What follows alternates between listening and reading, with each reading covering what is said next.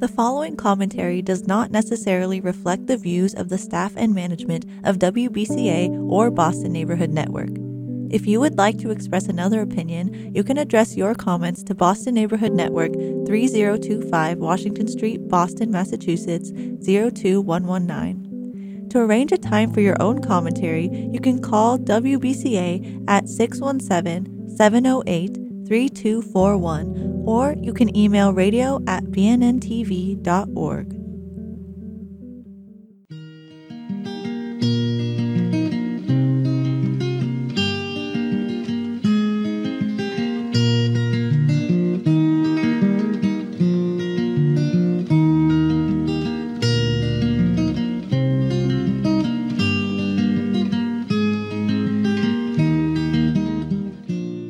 Welcome to Life Matters. I'm your host, Brendan O'Connell. Well, we have a very special guest who's been a pro-life warrior since 1968. And for those that haven't taken new math, that's 53 years. And she's been involved in a myriad of different aspects of the pro-life movement. And we're going to talk to her today about how in Wisconsin they were able to stop a abortuary from being created, and then also I think they closed down another one, and then look at some of the positive aspects of the current day pro-life movement, which are encouraging indeed. Well, welcome Dr. Elise Rose. Hi, Brendan. Nice to have you today. Thank you for taking time out of your busy schedule. And I wanted to ask you, first of all, is how did you prevent an abortuary from being placed in Wisconsin in the first place? Who was involved? What groups? The pro-life side, the pro-abortion side? The main two groups involved were Pro-Life Action League, which was a kind of a subsidiary of Joe Scheidler's Pro-Life Action League in Chicago. We had a satellite group in Wisconsin. This was in Madison, Wisconsin, and the University of Wisconsin proposed having a second trimester surgical abortion center placed in a general surgery center on their campus. And we found out about their plans. They planned to bring in a new abortionist, and she was very enthusiastic about doing late-term abortions. But members of our group managed to survey the workers, that is the doctors, nurses, and other medical personnel who already worked in the surgical center at the University of Wisconsin. And we found that 95% of them were opposed to placing the abortuary there, to doing second trimester abortions at that facility. So we presented this fact to the university and said, your own people don't want to do this. They're against, they're regular doctors, they're healers, and they don't want a killing center to be placed here. Another thing we did was we maintained a continual prayerful presence outside the building where they wanted to place this abortion activity in this surgical center for many months, over a year. And Father Richard Heilman, who many people are familiar with from his blog, Roman Catholic Man, and he's the founder of the Knights of Divine Mercy. This was in 2010, this started. And Steve Carlin, who now works for 40 Days for Life, he was very instrumental in doing this. But our group, which was, several dozen people, we just kept coming around this building, praying. We found out that the people working in the medical center did not want this. And finally, the university caved. After about a year, they kept delaying opening this center. And finally, the abortionist who had pushed for this in the beginning, the one they hired to come run this, she quit and said she didn't feel like she had the support of the university because they wouldn't go against their own people's wishes and place this abortion facility in the surgical facility. So after about 2 years, they said, we're not going to do this. That's the administration at the hospital. Is that correct? At the University of Wisconsin. Yes. Yeah. Yes. There's still a Planned Parenthood clinic or facility in Madison, Wisconsin, but this is in a very, very leftist town, very leftist. People say it's Berkeley with bad weather. Berkeley with bad weather. Well, were you out picketing all year, all winter long? Yes, yes. Oh, yes. Outside in the dead of winter. Earlier, I had done a vigil for a year and 2 months. For 14 months, I went to the abortuary every day for 2 hours. That was the Planned Parenthood facility there.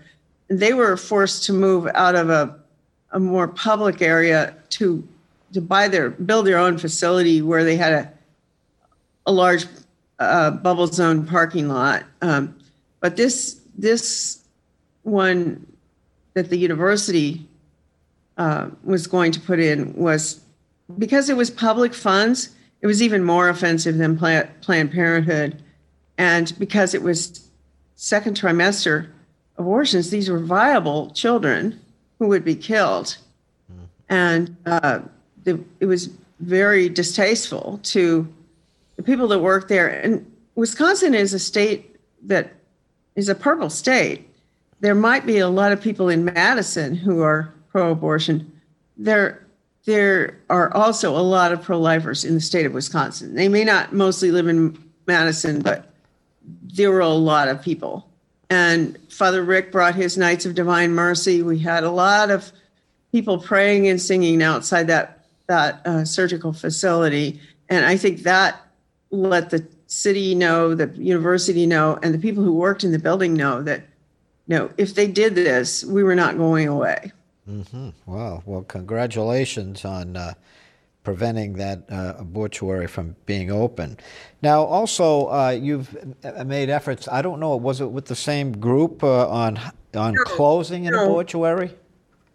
The one we closed was in Fort Myers, Florida. I was part of a different group. I moved to Florida in 2012, and right after that, they announced that they were not going to do that facility in Wisconsin. But I moved to Florida to work at Ave Maria University, and immediately joined a sidewalk counseling group. And we worked outside of a little freestanding, we did sidewalk counseling outside a little freestanding abortuary in a strip mall. And that abortionist, whose name was Azima, he was evicted from that strip mall. The landlady didn't like him, so he moved to a very big shopping center, which included a Winn-Dixie supermarket and 2 restaurants and furniture store, a lot of other stores. So because it was such a huge parking lot, and they have the bubble zone, so we could not speak to the women that were going in there. But this was on a very major intersection in Fort Myers, Florida, Pine Island and Winkler, I think. Anyways, this shopping center is called Weaver's Corner, and we could only be outside of the parking lot. We could be on the sidewalk, probably at least a football field, probably farther than that away from the actual abortuary because the parking lot was so big. But we decided we were still going to show up. Does that mean Florida had bubble zones at that time? And do they now after the McCullen decision? They have a rule that I don't know if it's a Florida law or the FACE law, which was passed in 96, freedom of access to clinic entrances. They interpreted that we could not go on the property. The private parking lot. Including the parking lot. We could be on the public sidewalk, which we did. So dozens of us, and the main 2 groups involved here were United Prayer Vigils for Life, which is a sort of a coalition of Catholic churches and several Protestant churches that came together to do this. They had formed before this particular effort, and we would stand outside Planned Parenthood and this little freestanding abortuary. But he moved. He got evicted from the small strip mall where we could actually talk to the women because the parking lot was so small. He moved to this place with a huge parking lot.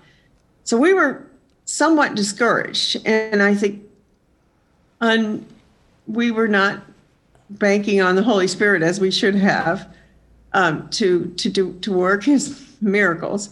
So what we did was just stand and pray, basically every single day. The United Prayer Vigils for Life is a lot of them are retired people, and they just do this every single day. They go out for 2 hours around the time the abortuary opens for 2 hours and stand there with signs and praying. So we began to be approached by the furniture store merchant, and eventually by the owner of the manager of the grocery store, but especially the restaurateurs. They hated us being there because no restaurant wants to be associated with an abortion facility. That's just really bad for their business. And were you holding signs, any signs that would be offensive to? We had signs. Most of our signs were the typical ones you see: pray to end abortion, choose life, and pictures of happy babies and that kind of things. We didn't have the gruesome pictures for the most part. People didn't do that. Just stood outside and prayed, sing a little bit, march up and down a little bit. But we had never less than 12 people there. And sometimes we had students come from Ave Maria University, which is about an hour and 15 minutes away, about once a week. We'd get about somewhere between 20 and 40 students to come. But it was not, we thought we were not able to contact the women, although research has shown that when you have even one person standing outside an abortion facility, you discourage at least 20% of their business from going in, because women don't want to cross a line of people praying, and they don't want to have a lot of women are praying for something to give them a sign not to go in. So anyway, we went in. A lot of pregnant women are looking for a sign. But anyway, we stayed with our plan, and we just kept going. Anyway, one day, one of the restaurant owners came up to one of our leaders, who was Paul Murray, and said to him, look, we don't even mind your pray to end abortion or choose life signs. That's not bothering us. But you have a little sign, this is just a little homemade sign that said, babies being murdered here. And that really bothers us. That bothers our customers. You need to go away. You need to not bring that sign. The next week, within a few days, Paul made two giant, the first sign was that he complained about was like 1.5 feet by 2 feet, just a little picket sign type size. He made two giant 4 foot by 5 foot signs that took 2 people to carry that said babies being murdered here. No pictures, just babies being murdered here. The merchants went nuts. They went to the landlady and said, you've got to get him out of here. They realized we weren't going away. I mean, they by asked him, you Paul, mean you got to get Paul out of there, or they need to get the abortion out of there, the abortionist? The abortionists, they realized after they told Paul they didn't like that sign, what did he do? He made two giant signs that said this thing. They realized we weren't going away until the abortionists went away. We went, and within a month, the landlady canceled the abortionist lease. He said he would give her twice the money that she was getting before, and she said, no, I will lose my other merchants if you stay. So this just shows in both of these cases, we didn't even deal directly with the abortionist. We dealt with the people around the abortionist. In the case in Wisconsin, it was the people who would have had to, the other medical workers around. Here, it was the other merchants around. So finally, he asked for an extension. He asked to stay 3 months. She said, no, you have 2 months to get out and that's it. And she wouldn't do anything. So we tried to get him to retire. At that point, this is 3 years ago, he was 84. And he was... The abortionist was 84 years old? Yes, Wow. and he had already had his medical license revoked twice. But anyway, he was expelled. And so what did we do? We went right after that. We had a little, prayerful celebration. And then we went to all the restaurants. We shopped at every store in that shopping center after he was gone. Mm-hmm. So, but we kept at least one person. Like one day I remember we had a Jericho march around the Planned Parenthood, which was in a different location in Fort Myers. But he was still open. This was the last day he was open officially for business. And I said, but he's open. We're having a Jericho march somewhere else. We knew he was going. But I said, I'm still going to be there. For that one woman who might come in on his last day, I'm gonna go and carry my sign and pray the rosary outside that facility. So this is just to encourage people. You might think you're not being effective, but just having this culture of life, atmosphere of life, offering help to the women, even if we don't think they heard us, but, we were there with our pamphlets in case they had questions for us. And is that abortionist still, did he relocate or did he retire? Or? He already had another facility. He did this one in Fort Myers a couple of days a week, and he had another one in Port Charlotte. Now, he's still, as far as I know, still practicing in Port Charlotte, unless he's lost his license again. We tried to get him to retire. And I said, look, you're a doctor. You could do real medicine. You don't have to do this. And he said, no, I want to do surgery. Abortion is surgery. I can't just, he's from Egypt. I tried to get him to go back to his home country. I said, they need doctors in Egypt. Can't you be a regular doctor in Egypt? And he wouldn't go. I see. I think it was the money, but also he was very, he was very committed to doing abortion. I see. Well, now, on an optimistic note, you believe that there are some favorable trends in the pro-life movement. What would those be? Yes. And what would lend itself to that optimism? Well, certainly until recently, until the last reporting year, the rate of abortion and the actual numbers of surgical abortion and the numbers overall, not just surgical, including chemical and surgical abortion, have declined sharply. The rate and the actual numbers are about half what they were at their maximum, which was 1980 and 1990. 1980 for the rate and 1990 for the actual numbers, I believe. I may have that backwards, but anyway, the at the maximum there were over 4,000 abortions a day in the U.S. and now it's 2,000 something a day. Now that's not good. That's 2,000 lives lost, but it's still an improvement over what we had.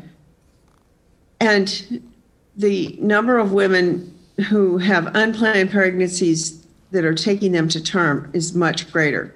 It's not because more people are using contraception. We're only counting unplanned pregnancies here, not counting, that fewer people are having babies overall. Yes, that's true too, but we're talking about unplanned pregnancies, what the woman chooses to do, and more women are choosing to continue the pregnancy than to abort than in the past. Do you see a correlation between, there are many, many more pregnancy help centers now than there were back in the early Absolutely. 80s? I think that's one of the main numbers. If you look at the numbers of abortion facilities in the U.S., about 30, 40 years ago, like we were saying 1980, 1990, there were 3,000 places in the U.S. you could get an abortion and 600 pregnancy help centers. There were very few. When I started doing this when I became an activist as an adult in the 70s, there were very few pregnancy help centers. There were about 600 across the country. Now there are more than 3,000 pregnancy help centers, and there are only about 700 places to get an abortion in the U.S. So it's completely flipped. Mm-hmm. I think there's another thing active too, is that the younger, it used to be that the most pro-life people in society were the older people. The older you got, the more likely you were to oppose abortion. Now the highest percentage of those opposing abortion is not found. It's certainly not you're in my generation, the baby boomers. We're a horrible generation when it comes to abortion. Yeah. We are the most pro-abortion generation. But if you look at the people under 20 are the most likely to oppose abortion. And I think there's a sensitivity and compassion in young people. The other thing is they've seen abortion and they've seen that it doesn't do women any good. It doesn't do, they probably know somebody who's had an abortion, and they see that it isn't really a positive experience for the woman much. And if they've been able to break through the lies of the culture, they see that abortion really is murder. And how can you, I mean, a lot of these people are vegans. How can you be a vegan and say it's okay to kill a human being? I don't know. I've never heard that correlation before. Well, I mean, Rachel McNair, back when I was the vice president of Feminists for Life, our president was Rachel McNair, and she lived in Kansas City, where I grew up, and she used to say, "Welcome to Kansas City, the home of the solar-powered bomb factory and the vegetarian abortionist." So there are people, but that's a cognitive dissonance. So now you see an unwillingness to use violence to solve a human problem in some of the younger people. I'm not saying all young people are pro-life. I'm saying that it's a little easier to reach them. I don't know. I wasn't prepared for people believing in the blob of cells theory, and that's what I think caused people to go, from my generation, to go into denial about what was really happening in abortion. But I think that we've kind of broken through that. People know. Well, is it because of ultrasound? They know that, like even Bernard Nathanson. Yes, ultrasound, and yes, principally that. Ultrasound is so much more sophisticated than when we were young. It was, you could barely get a still picture. Now you have moving ultrasound. You can see the baby kicking and smiling and sucking its thumb and that kind of thing. And I think there is a bonding with the baby once you do see that, that is sort of inescapable. Mm-hmm. And I think go ahead. We as members, we can't let ourselves be discouraged by temporary setbacks, because there will be those. This is a fallen world, and we have evil in the world, and evil has held sway in this area for, what is it? It'll be 50 years in a year and 2 months. Right. And so for 49 years, all across the country, we've had abortion, and virtually without limits. Now we're beginning to see that it really didn't help women at all. Right. I know David Reardon, Dr. David Reardon out of the Midwest, he's done a lot of studies of this, and he's found that while a woman who has abortion might have immediate relief because the pressure of the problem is quote-unquote gone away, many other negative, almost all the other factors are negative factors. Right. Higher suicide, higher alcoholism, higher drug use, and higher eating disorders, higher rate of divorce, higher rate of unemployment, higher spousal abuse, higher child abuse. all the things they told us would be alleviated, and the use of violence to get rid of the child rather than address the woman's other problems. I mean, I think that's why the pregnancy health centers are so important. They address the woman's other problems. She has problems, usually financial, but now there are all kinds of support systems that are in place to help women in this, and to help men that are in this circumstance. Predicament. Well, Elise Rose, Dr. Rose, thank you so much for coming on the show today. We really appreciate it, and it's nice to hear stories where abortion clinics are not opened up or they're closed, and that the young in our world are becoming more of a pro-life generation. Appreciate your time, and thank goodness. We'll see you down in Florida sometime, hopefully in February. Okay, I hope, come and visit over the winter. Okay. Nice here now. It's 75 today. And folks, we hope you found today's show to be unique, informative, content-rich, truthful, and thought-provoking. Thanks for watching. I'm Brendan O'Connell, your friend for life.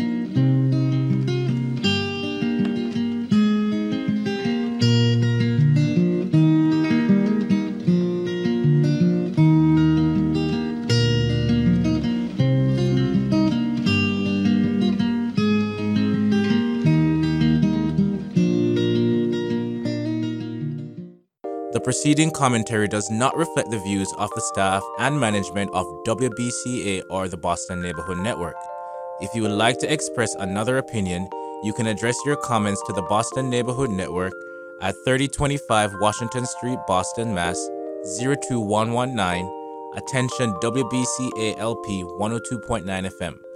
If you would like to arrange a time for your own commentary, call WBCA at 617-708-3241 or email us at radio@bnntv.org.